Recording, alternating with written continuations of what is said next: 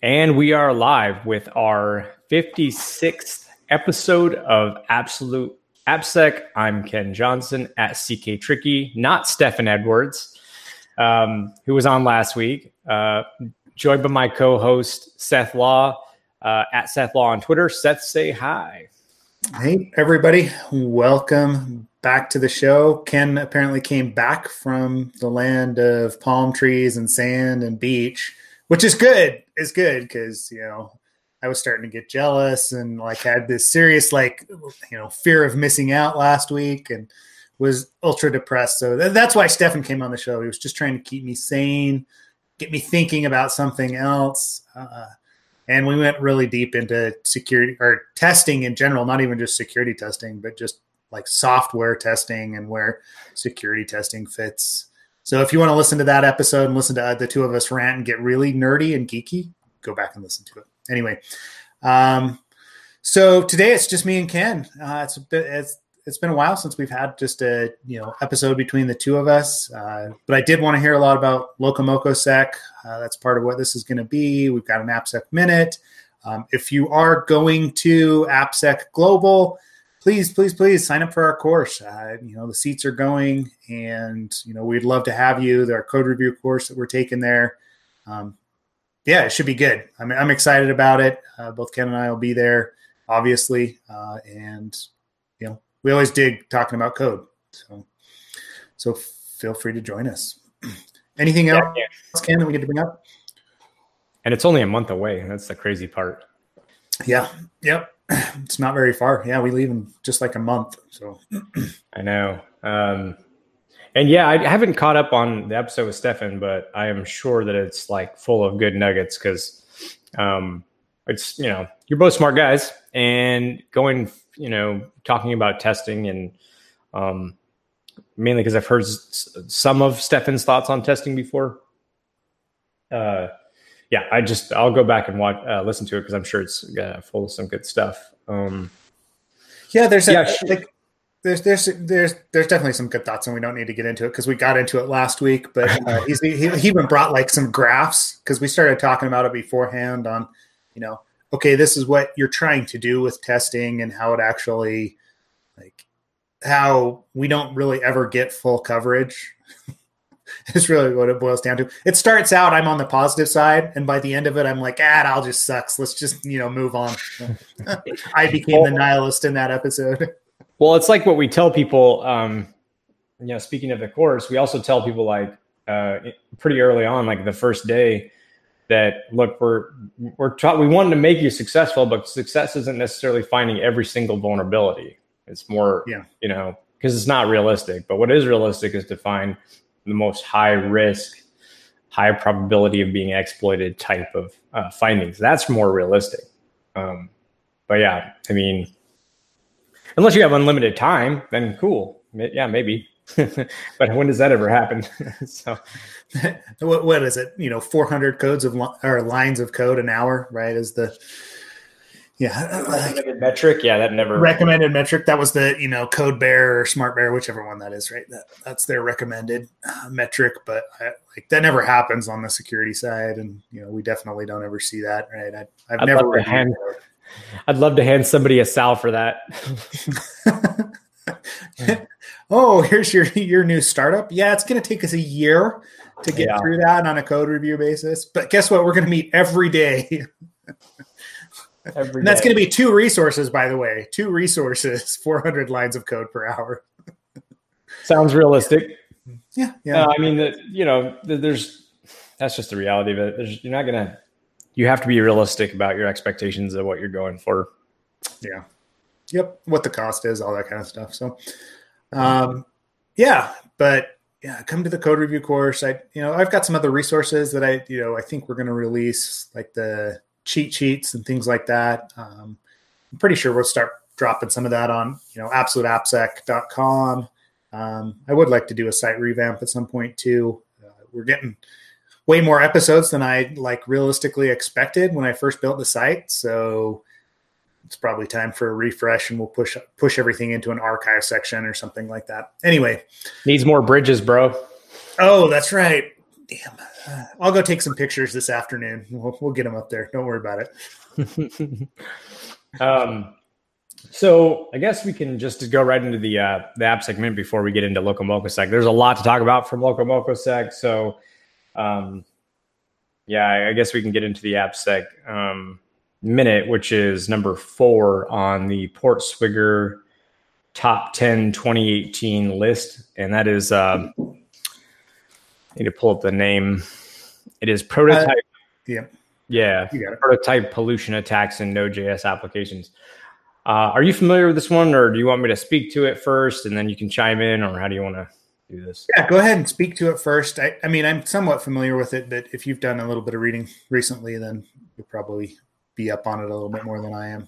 As always, it's a little bit of reading. And I'll give out the, let me post the link to both the video that describes this and the slides. Put it in the Zachly chat. If you could just copy it over. And then here's the repo that has slides and code and proof of concept. There were two popular libraries where this issue were found. I will go ahead and just delve right into it. Basically, this is a remote code execution issue. And what it is when you can provide content to the application, it like always is, supposed to be, we'll say, a string or some JSON content type. And with JavaScript, there's this prototype method, right? And prototype means that, or the prototype method allows you to basically access a class, a JavaScript class, and then rewrite, write a function or rewrite a function, right? And so then it basically comes down to the similar things we've seen. We've talked about it with Ruby, since dynamic interpreted languages suffer.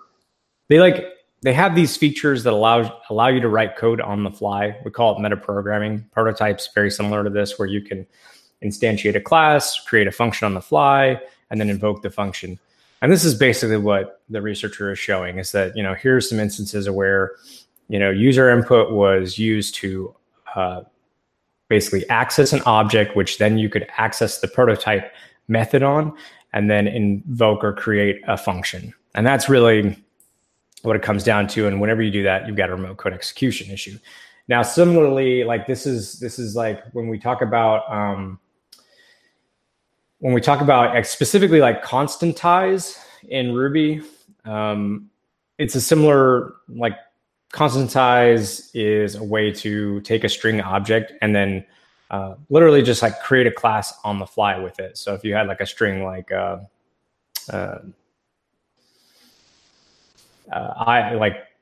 shell, I mean, the example I'm trying to think of is like I think it's like log. I think it's log. So if you had like the string of log and you called .constantize on it, you can make log a class. And why that's important is when you invoke a log, the log class, you can send, when you instantiate it, a pipe symbol, and then after the pipe symbol, a system command, and it'll actually execute it. So I actually show that in RailsGoat. If you go to the wiki of RailsGoat, you'll be able to see an example of that.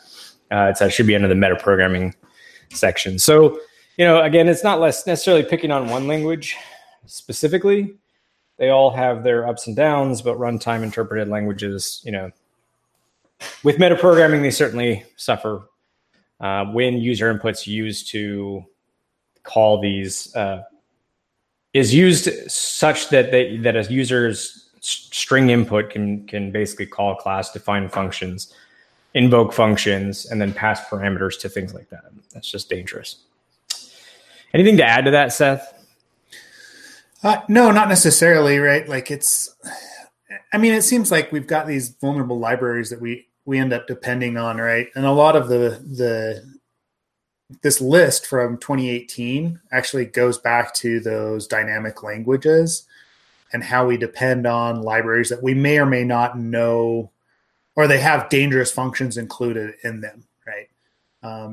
So like in this case, right, I was just digging through the paper itself.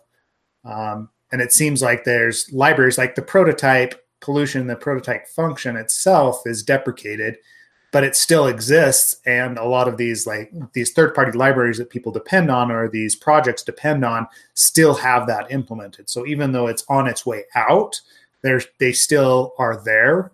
And, redefining that, that prototype function, ends up executing things because of the dynamic nature of JavaScript, right?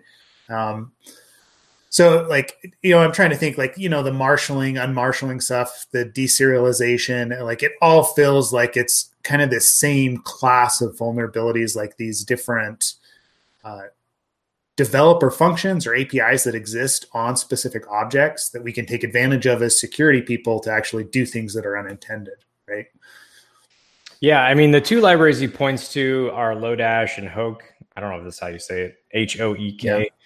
But this kind of dovetails well into one of the talks at LocalMocoSec. And one of the big things that I took away was Adam Baldwin. If you don't know, let me back up right now and say that because of LocalMocoSec, we got a bunch of great speakers who have agreed to come on. And so I've got to get dates out to them. And we're going to have a lot of these talks that I discussed. We're going to have those people on so you can ask some more questions. But let me delve right into Adam Baldwin's background. So Adam used to be I want to say co-founder or definitely the CTO of Lyft Security, the org that was bought by NPM or acquired by NPM. And now he basically is I want to say CISO or CISO.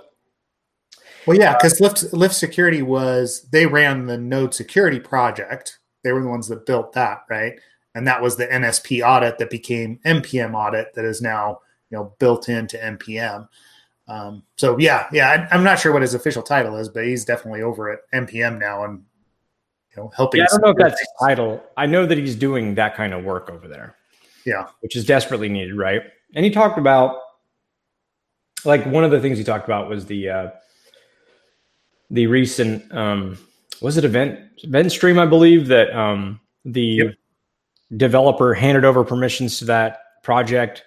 Also, I guess there's a couple of things that were interesting in that talk. So one of the things he talked about was the event stream or flat map or whatever it was that, allowed someone to backdoor a popular NPM library and distribute it. And one of the things that was interesting is he kind of pointed to it as a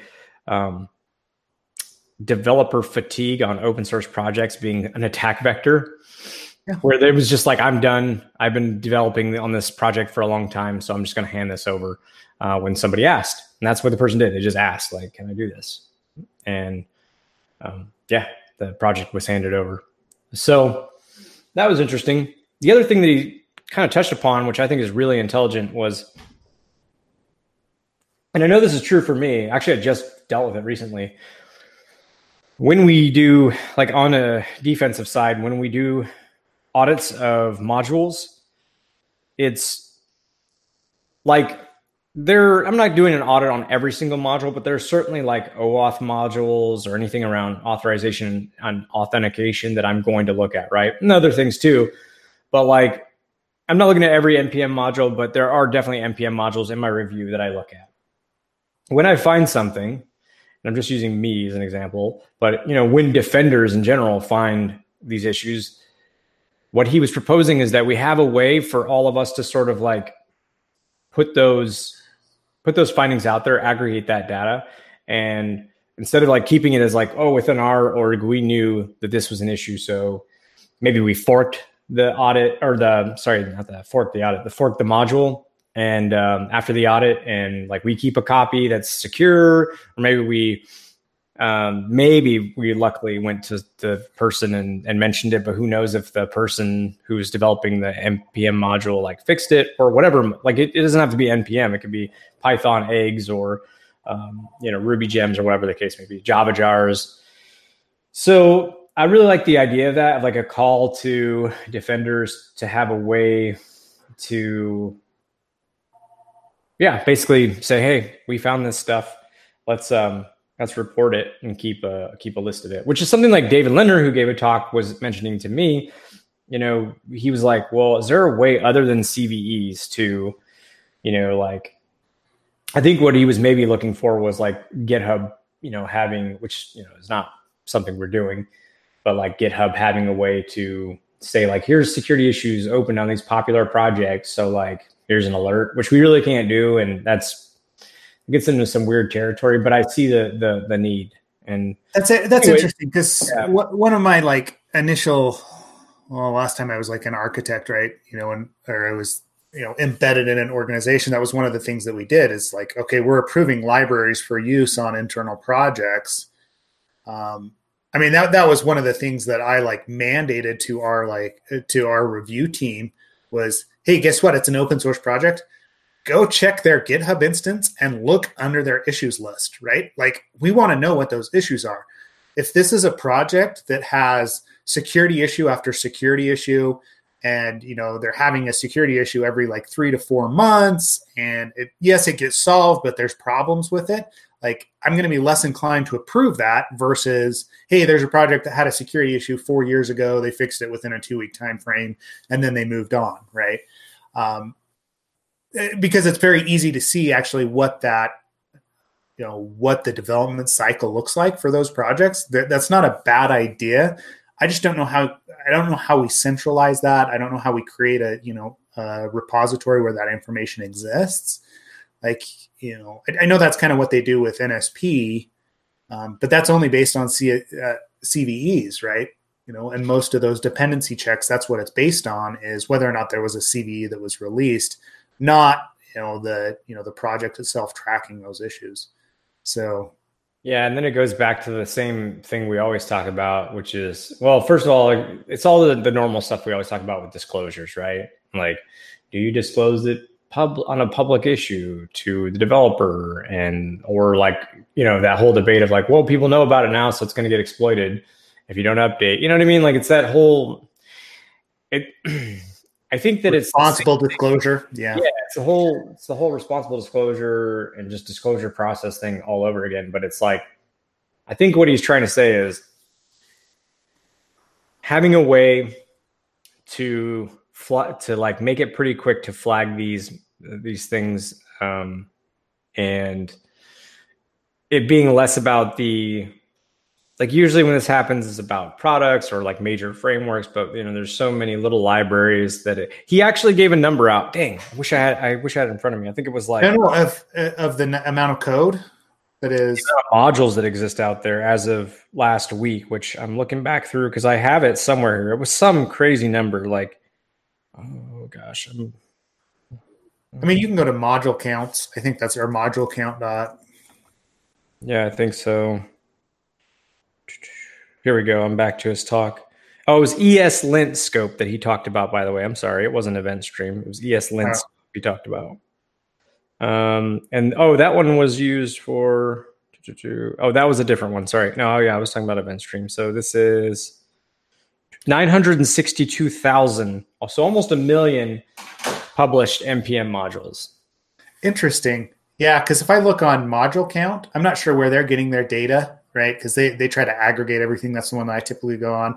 But Node or NPM by far has the most modules, but they're still only at 810,000. But I'm pretty sure he's got a better count than NPM does. They're just, or the module count, because they're pulling it directly from, I don't know, whatever repository, just whatever public information is there. So that doesn't necessarily surprise me, that like I always like to harp on that in the talks that I give when we're talking to coders about like, hey, guess what? You're never going to be able to review all of this because NPM alone has something like 600 new modules a day, right? Right. And there's just no way that you can actually get through that as one person or even 20 people. Some of those are probably simple and you probably could review them, but there's a lot. The other slide that he had that I saw posted on Twitter that was very interesting was the like how much code we don't rewrite. We're creating a new project. Something like 93% of the code that we use is not developed in-house, is not custom. We're depending on some sort of module, at least in the Node architecture. 97%. 97. Yeah. Dang. Yeah. I mean, your special sauce is only 3% of an application, right? And I would be like, honestly, you think about other platforms as well. I think about .NET projects, Java projects, And they're the same way. It's all the third-party stuff that they pull in, whether that's from Microsoft or, Oracle or whoever. That's where most of your code executes. It's not the stuff that you write. You're just that kind of top layer. 97%. Yeah, I know. I couldn't believe it. I was like, my gosh. And then, by the way, this is why I live tweet this stuff, these talks, so I can go back and literally look at my stream and be like, okay, what were the highlights of these talks? It wasn't just to make people jealous, which I blah, blah, blah. Yeah. And, at least you posted technical information. We had Dave Lindner that was just posting pictures of palm trees for a week. And golf. And golfing. Yeah. That's awesome, though. Good for him. He deserves it. He does. Yeah, he definitely does. Yeah, so the other thing, there's one other thing he talked about, which I thought was interesting, which was potentially breaking builds. And I don't remember if it was like going backwards or forwards on versions, but it was like because when he talked about the ESLint scope gem, the creds for that were stolen. So somebody just published I don't remember if it was a newer version or an older version, but what he was talking about was when these things like introduce vulnerabilities and we've got it, there's a problem. We know it. We know which version has the problem, was to break builds on, meaning not allow anyone to download that version, I think, and then it would just break builds. But it would be you need to look at why that's happening and do a little bit of work versus, because when that package was introduced, people, I believe it was the older version and people were updating off that. And so, or not updating, but pulling it down, because they're locked to that version, right? Or whatever. Yep. They're locked to that version. And so they're pulling that down and if that version was vulnerable, if that vulnerable version was yanked and which is a build breaking step, then it would break those builds when they go to download that version. But it would save them, from a security standpoint. But of course, anytime you introduce anything that breaks anything, there's a lot of considerations to be made. So I don't know where they're gonna land on that, but it's interesting to watch them kind of deal with this problem. Yeah, so and I wonder how that would actually work, right? There's so many people that use Artifactory or whatever to to pull down the versions that they want, so that they're not depending on the NPM public repositories for that. Definitely it would probably help things, but I don't know. I have heartburn over that just from a coding perspective and you're a third party that you are now the one that's making the risk decisions for all of these organizations, right? Yeah, and I guess you're also taking that liability on. I'd be surprised if where do you break that at? Do you break it at a medium? Do you break it at only a critical vulnerability, right? There's this really weird fine line that you walk from a business perspective, not from a security perspective, but from a business perspective of that liability that you're taking on. Anyway, I don't think there's a good answer to it, but I'd be interested to see what Adam says about it. Well, Philip de Rijk yesterday, who gave a talk, and I'm going to talk about his talk here in a few. He gave he said something that he's correct. He said one technical observation from LocalMocaSec is that we desperately need security tooling for the JavaScript ecosystem. And he said a solid static analysis tool to scan for potential security problems would be great. When he says the JavaScript ecosystem, I'm not sure if he means Node.js apps and Express, or if he means NPM modules. We need something, that's for sure, or if it's both. And I guess that there is maybe we can get him on the show. I met Drew, and Brian, my coworker, was talking to him about this, but I think it's Drew Dennison at Return to Corp, who I guess there might be some interesting things that he's working on in that area.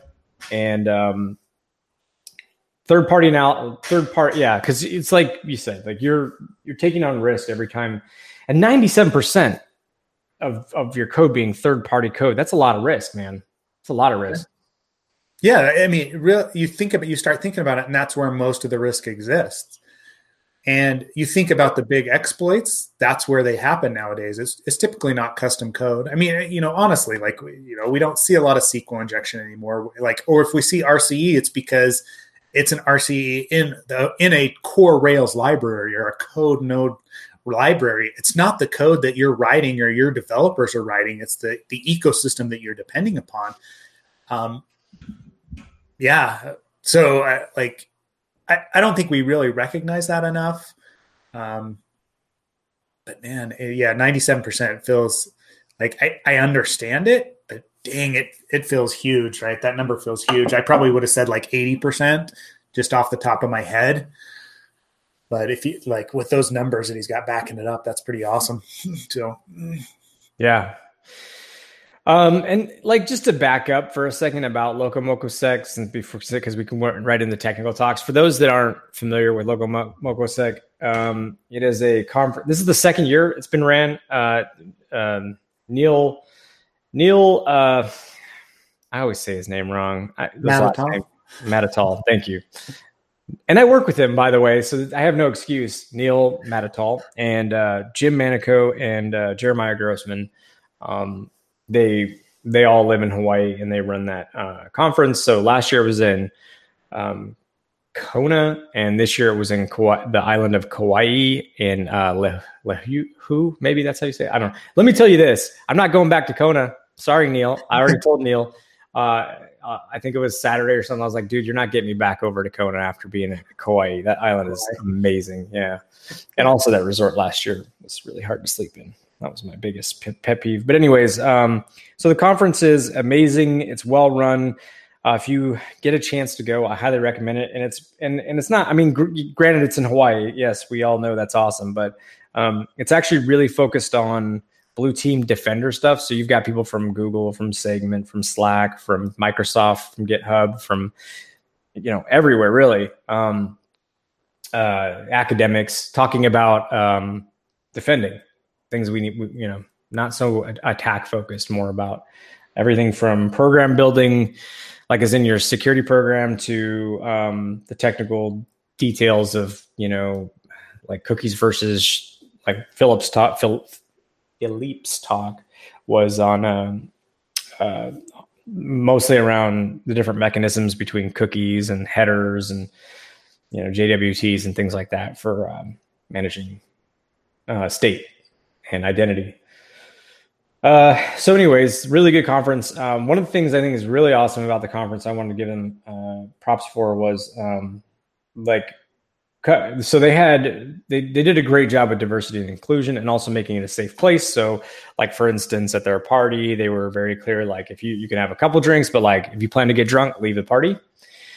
And then the other thing was they had like buttons that were like, if you feel comfortable talking to people, or if you feel comfortable talking to everybody, or if you just don't feel comfortable at all talking to anyone, you had a different color button. You had a different color lanyard for if you want to be in pictures or not. Probably more useful for our Govy friends, not wanting to be in pictures. But there were a lot of good things that they did. So it was very impressive. Anyways, back to the technical content, unless you want to hear anything more about it. Blah, blah, blah. Yeah. I was sitting on the beach for a week. Yeah. Okay. Yeah. So, I mean, one of the things I wanted to make sure we touched on, so I'm trying to get this right, and that's why I have my phone out. So James Wickett gave a talk, and, I honestly felt like it was a pretty normal talk. It was about DevSecOps, basically. Yeah. And what's funny, when he said it, I didn't really even think about it. I was like, yeah, that makes sense. What he had said was along the lines of, you should learn to code. If you're not if you're in application security, not if you're in any part of security, or, in a specific part of security. If you're in security, if you're in InfoSec, you should learn to code. And boy, did the internet not appreciate that. Twitter specifically. There were two sides. There was no middle ground. It was, yes, you need to learn to code, or no, that's ridiculous. I can do my job without it. Now, some of the arguments were I've been doing this for a while, and maybe I do compliance or whatever, and I don't see the value in it, or I don't think I have to, or one was like, I don't really understand programming, and so or like I find it difficult, and so like it's not really for me. So those were the other side was like, that's that side. And the other side were folks like we had, and I mentioned this on Twitter, we had Chris Gates on the podcast. And if you watch his episode, and he actually replied to this whole thread, by the way, and gave his take, which I will quote right now, because you can see his podcast where he talks about this, the podcast episode with him on our podcast a few episodes back where he talked about this. But the basic gist was, look, I've been in NetSec for a long time, and it's with the movement to infrastructure as code and DevOps and things like that. Like, this is important. It is important to do code. So he wrote, since I'm starting shit today regarding security must write code, being on a team that can just write a POC to test something, write the code to solve a problem, tell a vendor to F off and build the functionality themselves, or not be beholden to some third party to solve the problem, has been amazing and powerful.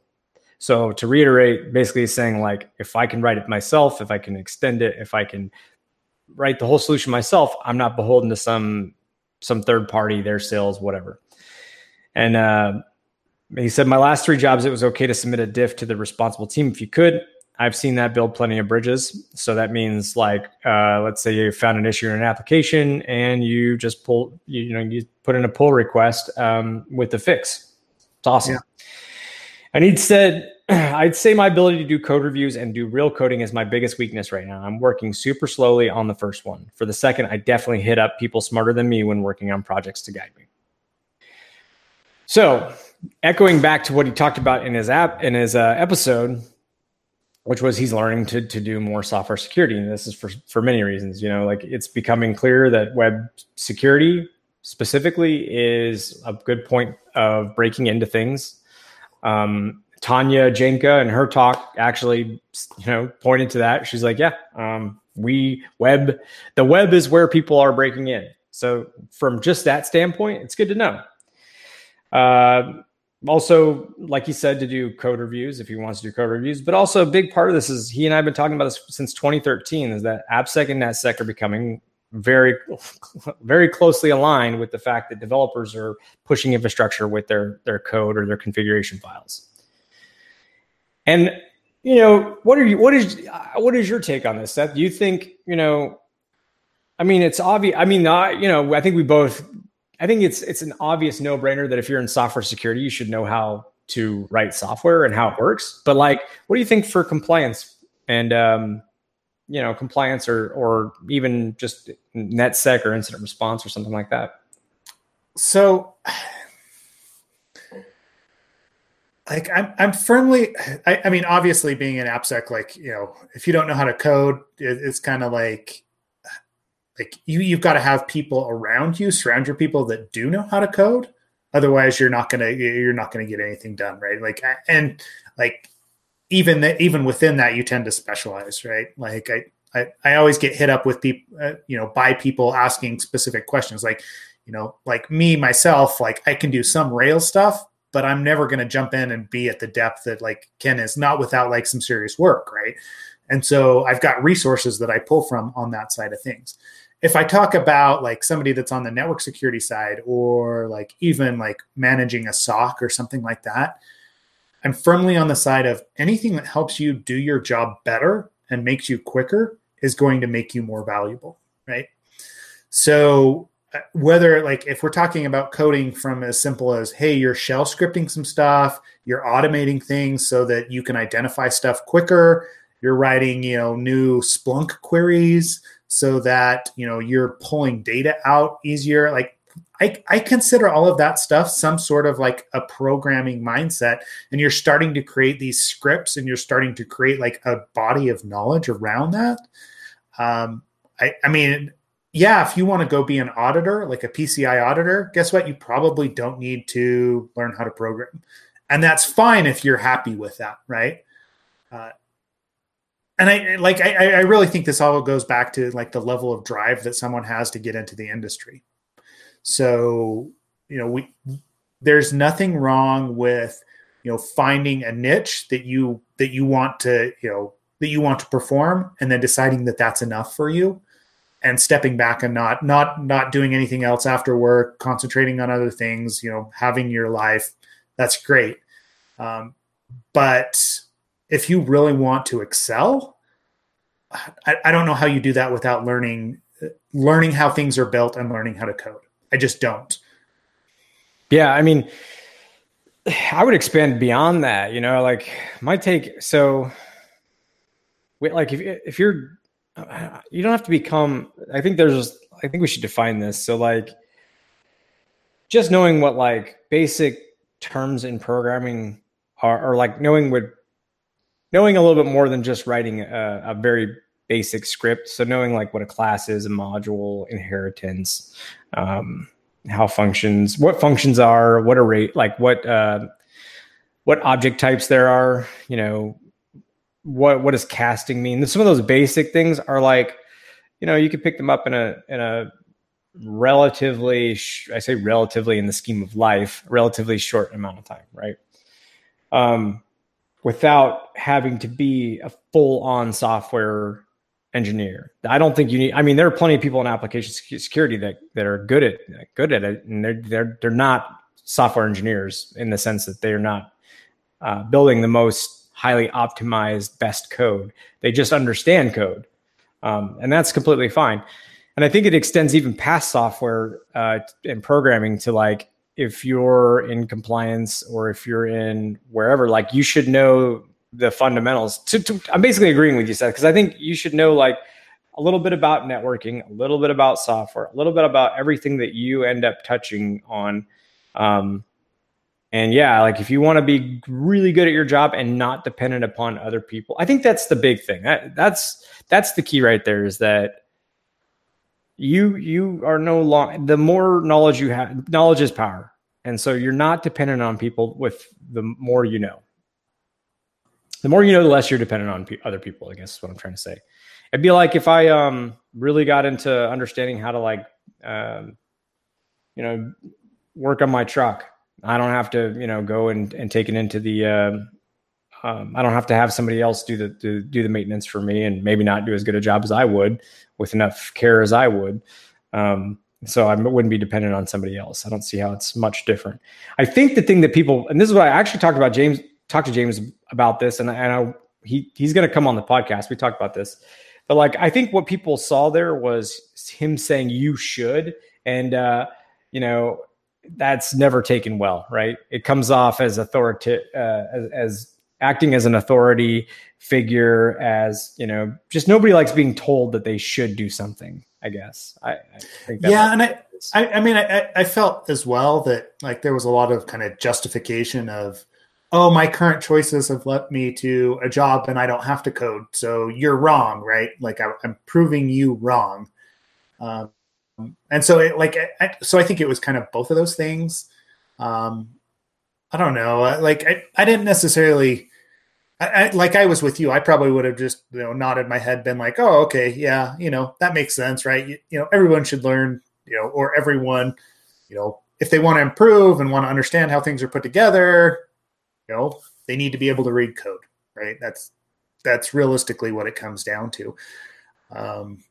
So I would have done the same thing as you. I don't think it would have blown up. I don't think in our kind of circles anybody's going to disagree with that, but it's because we all are coders, right?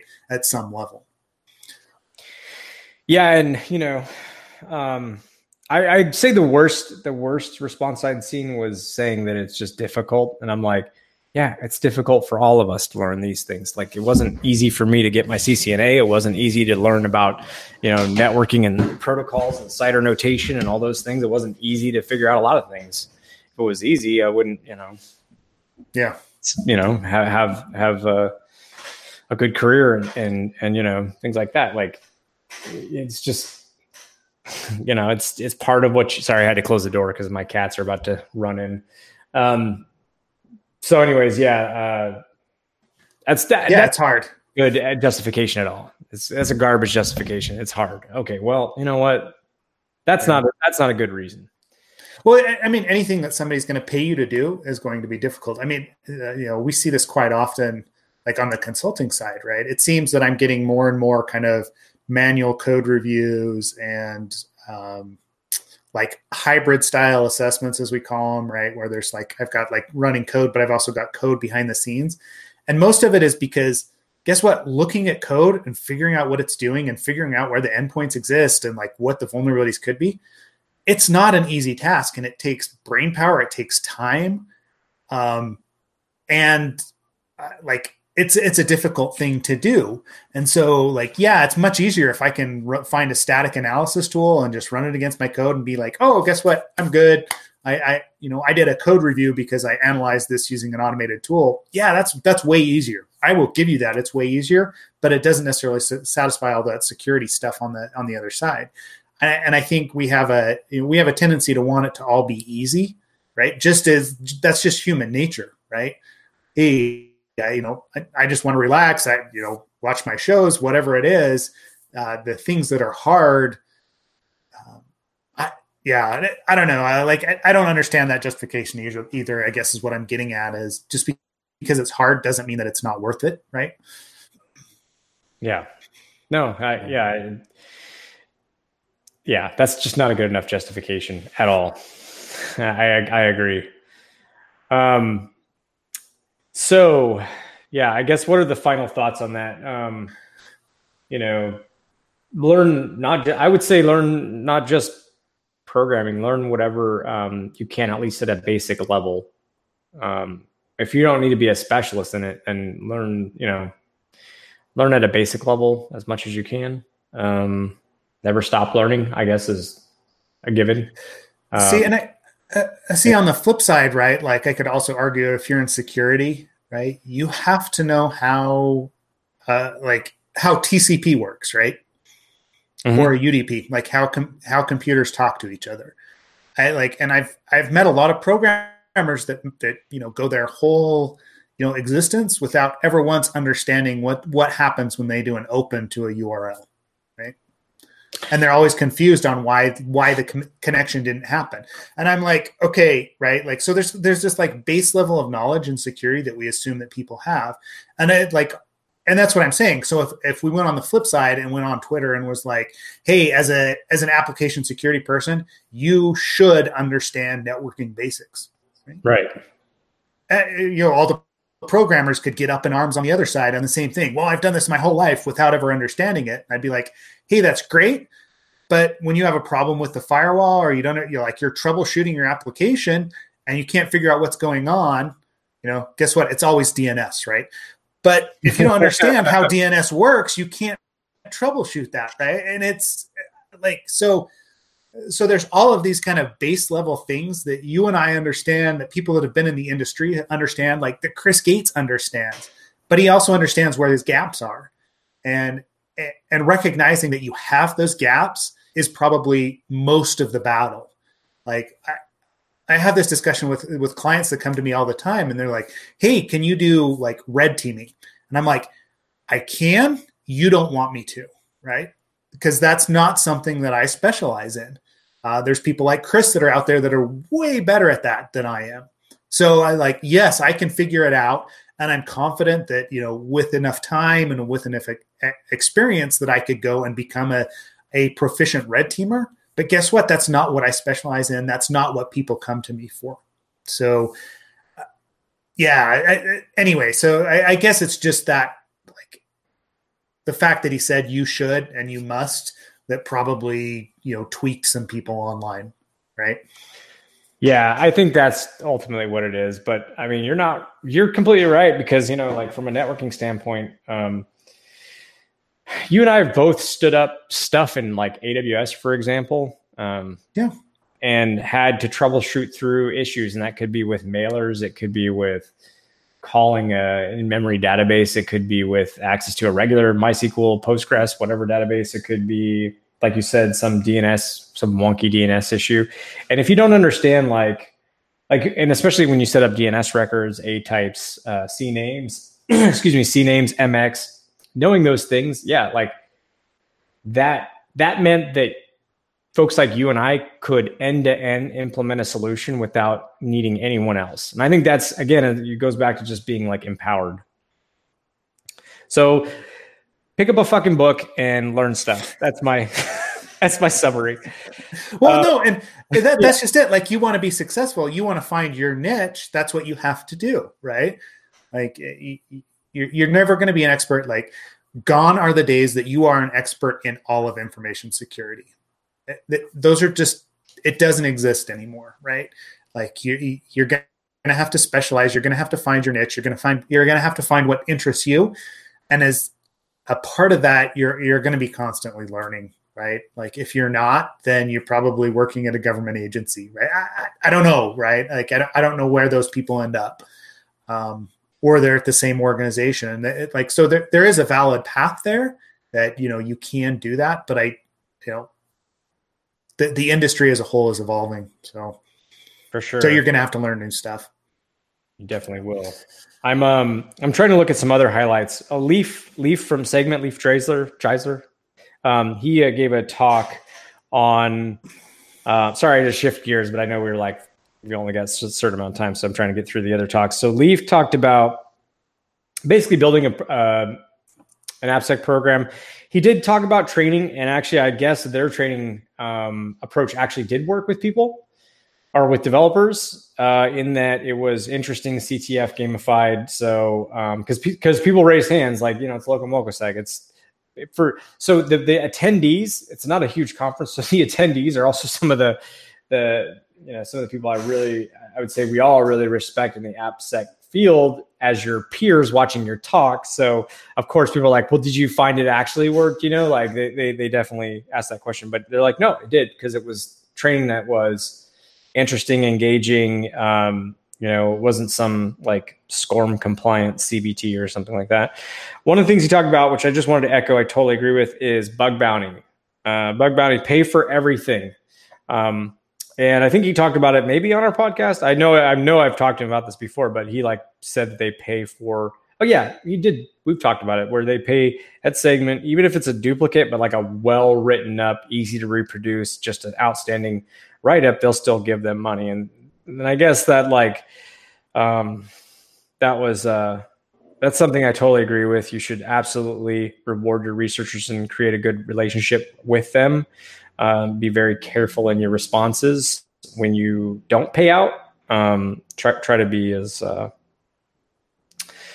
try to engage the community, the bug bounty community, as well as possible. The other thing was he talked about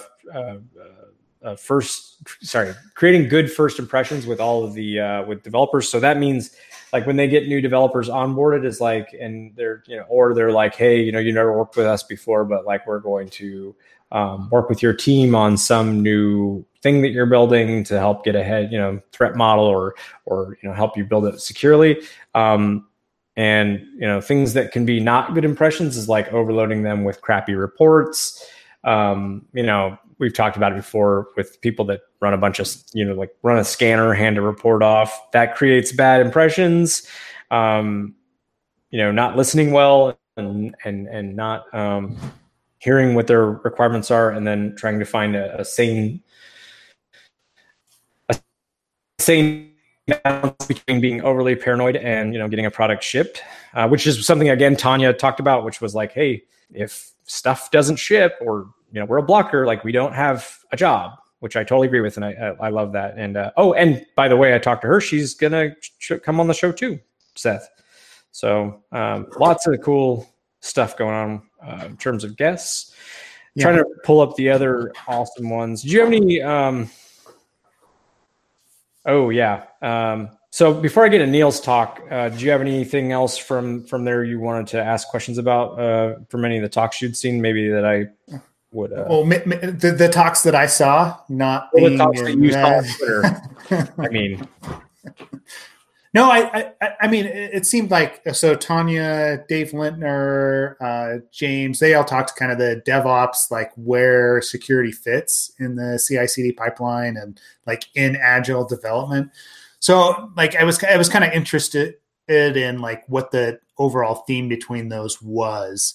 as far as, yes, we should do security in a CI/CD pipeline, but what kind of were the recommendations, or what were they seeing that actually came out of it, and what was effective?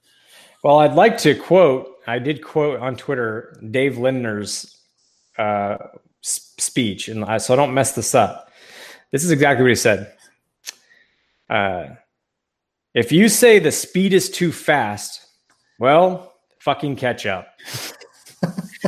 And so basically it was that. It was more of like, okay, you run testing in CI. Cool. Like, that's not the only thing that needs to be done. Here's a sort of a summarized breakdown of what he said. Evolve tools to secure modern software, enable developer self-sufficiency, automate open source risk management, accelerate digital transformation, protect legacy portfolio, optimize penetration testing, and ensure continuous visibility. So that's 6 steps.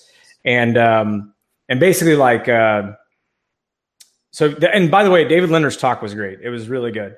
Some of the things, there were like maybe one thing that I was like, I don't know if we could do that, but everything else. And so here's the breakdown. When he talked about evolving tools to secure modern software, he basically it was automated AppSec, distributed across software development and delivery pipelines, assess and protect microservices and APIs, native support for cloud apps.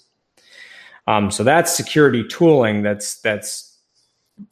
unfortunately with microservices, there's not a lot of great tooling. So, I don't know. I mean, I'd argue APIs in general, right? Not just microservices, but APIs in general are well underserved on the security tooling perspective. So, yeah. And then he said, from enabling a developer self-sufficiency, self-service application security integrated into developer workflow. This means like, for instance, there was Brakeman Guard where you could, before you push code, when you ran your test locally, it would actually flag things that you've introduced that were an issue. Like literally just your code, anything you introduced, if it was an issue, it would flag on and warn you. I had mine hooked into Growl too, so I got a nice little Growl notification. So basically the idea there was going beyond just CI testing and tooling to like giving the developers a way to actually detect that they did something. Yeah, exactly. I mean, that goes back to the old like SaaS days when they were trying to put like, Fortify and, Ounce had their IDE plugins. But they didn't work as well. I mean, we had Eric on. The PumaScan stuff works pretty well from a .NET perspective or a .NET Core perspective. But like, I think that's a difficult one it depends on who's coding and where they're actually doing that at, but I do think, some of the ESLint, the linters that exist for Visual Studio Code and other things can get you a lot of the way there. Anyway, sorry. No. I'm digging into the weeds, and you're trying to give a summary. So. Oh, no. I mean, I agree with that. I was actually reading through trying to figure out what would be maybe new to people, and I think the last one on that I wanted to talk about was optimized penetration testing, because we do that, and what he said was strategically focus investment in manual penetration testing on complex security weaknesses, increase fidelity and actionability of results. So let me just touch on that real quick. So with us, we've definitely had, and Jason White can speak to this, the last one, we've definitely had consulting groups come in and we give them our app is huge, and it's not like some people have monoliths, some people have many microservices. Either way, you have a lot of code, and scoping the assessment down. Going back to what we said, it's impossible for us to be like, okay, you're going to review every single line of code within a short amount of time, and we're going to be good. We're going to feel like you did a good job. It's not realistic. So what you do is you scope down to what, like, is it single sign-on that you want them to take a look at, your single sign-on implementation that you want a human being with intelligence to look at? Is it some new feature that you're implementing that has some important business logic? Scope down to what exactly it is that you're like, hey, we've just introduced a new authorization schema. Can you take a look at it? We implemented can or whatever you did. Scoping it down and limiting how much someone's looking at, and just having a targeted like second set of eyes on that thing is probably far more valuable than saying, you know what, here, take this big lump of code and find what you find. What are you expecting to get out of that, really? So I agree with that. I really like that. It's something we do. And I don't think he mentioned it in his slides. He might have mentioned it in the talk. I don't really remember. But, also on top of I think you should have both consulting and bug bounty programs running if you have the team to support it, right? So I'll just add to that. But that was basically the gist, is, looking at your program a little bit more holistically, and, moving at a decent speed. I'm trying to think if there's anything else I missed out on that I wanted to bring up. I know they're going to post all the talks within the next couple of weeks, is what I heard from the conference. So we will definitely link to them when they pop up. There was actually one other one. Sorry, Neil. I didn't talk about Neil's. Yeah. So basically, his talk was about how we went into upstreaming Rails. So what happened was GitHub and many other companies, and honestly, I joked with them that this was like kind of touching upon PTSD for those of us who have been in Rails security for any amount of time. He gives a timeline that goes back about 9 years or so, or maybe 8, whatever, that shows like the evolution of Rails and how more and more security functions were built in, but how, basically there's a point where you hit a major version where, and this happens on a lot of companies, you fork that version, you update just that version, and it's too hard to move over to the later versions because they introduce breaking changes. And he just talked a lot about that journey. I think he gave props to Eileen Codes at Eileen Codes on Twitter quite a bit. She was the champion inside of GitHub to push forward our, getting off of our own fork to being on a major release of Rails version 5. And she did a great job, and it saved us a lot of heartache because, as time goes on, the framework introduces more and more security related functions. And this is the last point. Somebody, I was trying to think of who it was, talked about if I had a limited amount of energy and there's not a lot that I could do. And it might've been Neil. Where would I focus my energy in terms of AppSec? And I think that the solution that was talked about, which I really like, was making whatever you're working in more secure. So writing functions that, it was Neil. He was talking about writing functions that make security easy for developers. So he talked about like, hey, if you want to invoke it, if you want developers to invoke it, it should only be more than like a line or two of code for them to actually be able to use it. And that was one of the most valuable things they did early on. When I say they, Patrick Toomey, Ben Toes, Orteos, and Neil, Greg talked about it too on podcast Gregosa, where that was one of the important things they did is they came on and they started writing secure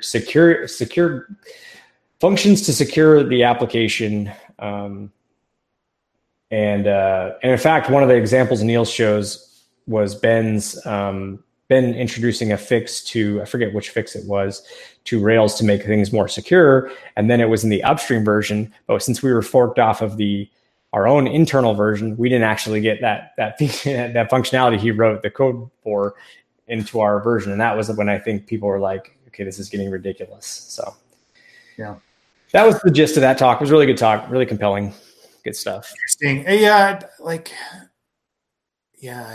think in security, in AppSec in general, right? Like coming in as a consultant, that's always a difficult proposition, because I do feel like, what's expected out of me is typically a report, right? Right. And I know internal to orgs, that's always one of the first things that I start talking about is like, okay, the security tooling, what is the security path for your developers, right? How are you what are you presenting to them that makes them code securely, right? If you just let them use whatever framework or whatever they want, that's great, but it's also going to introduce any of the security vulnerabilities that exist. So we talked about the prototype issue with JavaScript earlier. That's, if your developers happen to use NPM and Node and they're using those libraries, you are vulnerable to those. If you present them with an alternative that's company sanctioned and easier to use, guess what? That's probably what they're going to use. So I totally get it, right? From a company perspective, that makes more sense than, hey, maybe we should go out and buy a DAST scanner. Right. Yeah.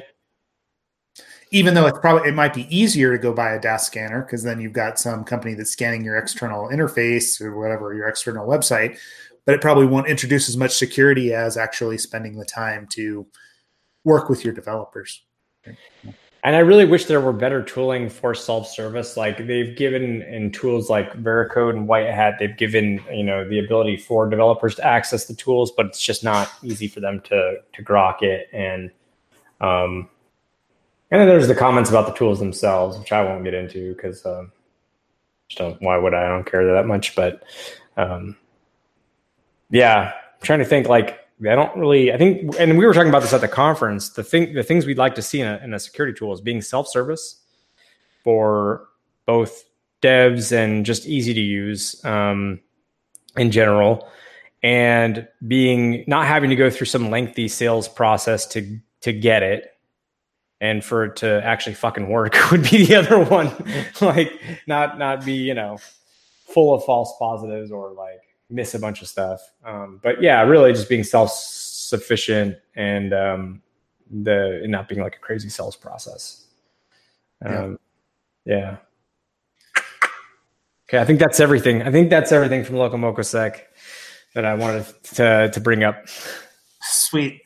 No, I mean, it definitely sounds like like I said earlier, I definitely had FOMO last week, and I was like, dang it, I should have just booked it when I was thinking about it, and we should have just gone. But there's always next year. So do not miss it next year. It will be in Maui. I believe it's because Jim lives on Kauai, Neil lives on Kona, and Jeremiah lives on is it Maui area or Oahu or something like that. Anyway, so that's where it's supposedly going to be next year. So I'm definitely going back 100%. No question about that. So Seth, get your ticket this time, man. Yeah, I will. No worries. We were already talking about it. I did laugh because at one point in the pool we had my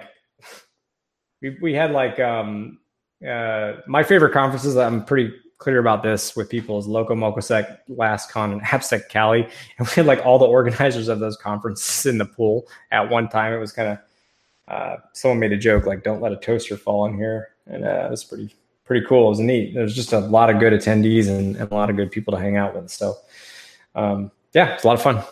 How big was it this year? How many people? I don't know the number, but I think it's less than 150 for people attending, or it's around that number. Okay.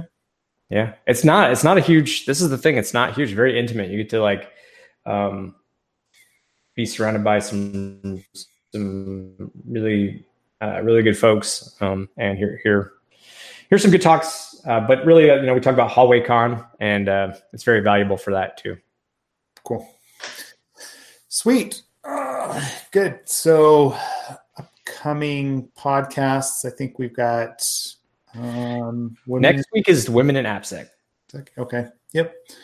I'm not sure exactly who the attendees are on that, right? I remember we had a couple that are going to be joining us. Yeah, it's the Women in AppSec committee. There's I think about 6 folks that are joining. I have to look at the invite, and that is next week. Oh, that's going to be an early one too. I think it's at 9:45 a.m. We're going to do it Eastern Standard Time and 7:45 your time. So it's going to be a really early one. So it's Zoe, Jessica, Loredana, Gita, Vandana, and Catherine. from the Women in AppSec committee and at OWASP. So they're going to talk about some of the things that they've recently done, efforts that are ongoing, how you can support. It should be a good episode. And then I need to send out dates to all the folks I talked to at LocoMocoSec so that we can actually get all those folks on the podcast and scheduled. So it's going to be a crazy couple months. It's going to be a lot of fun. Yeah, it'll be good. So cool. Well, yeah, sorry I missed it, but it sounds like it was a good conference, and we'll keep barreling along. So, outside of that, find us on Twitter, join us on Slack, ask questions, learn to code, right? We can put resources up there. So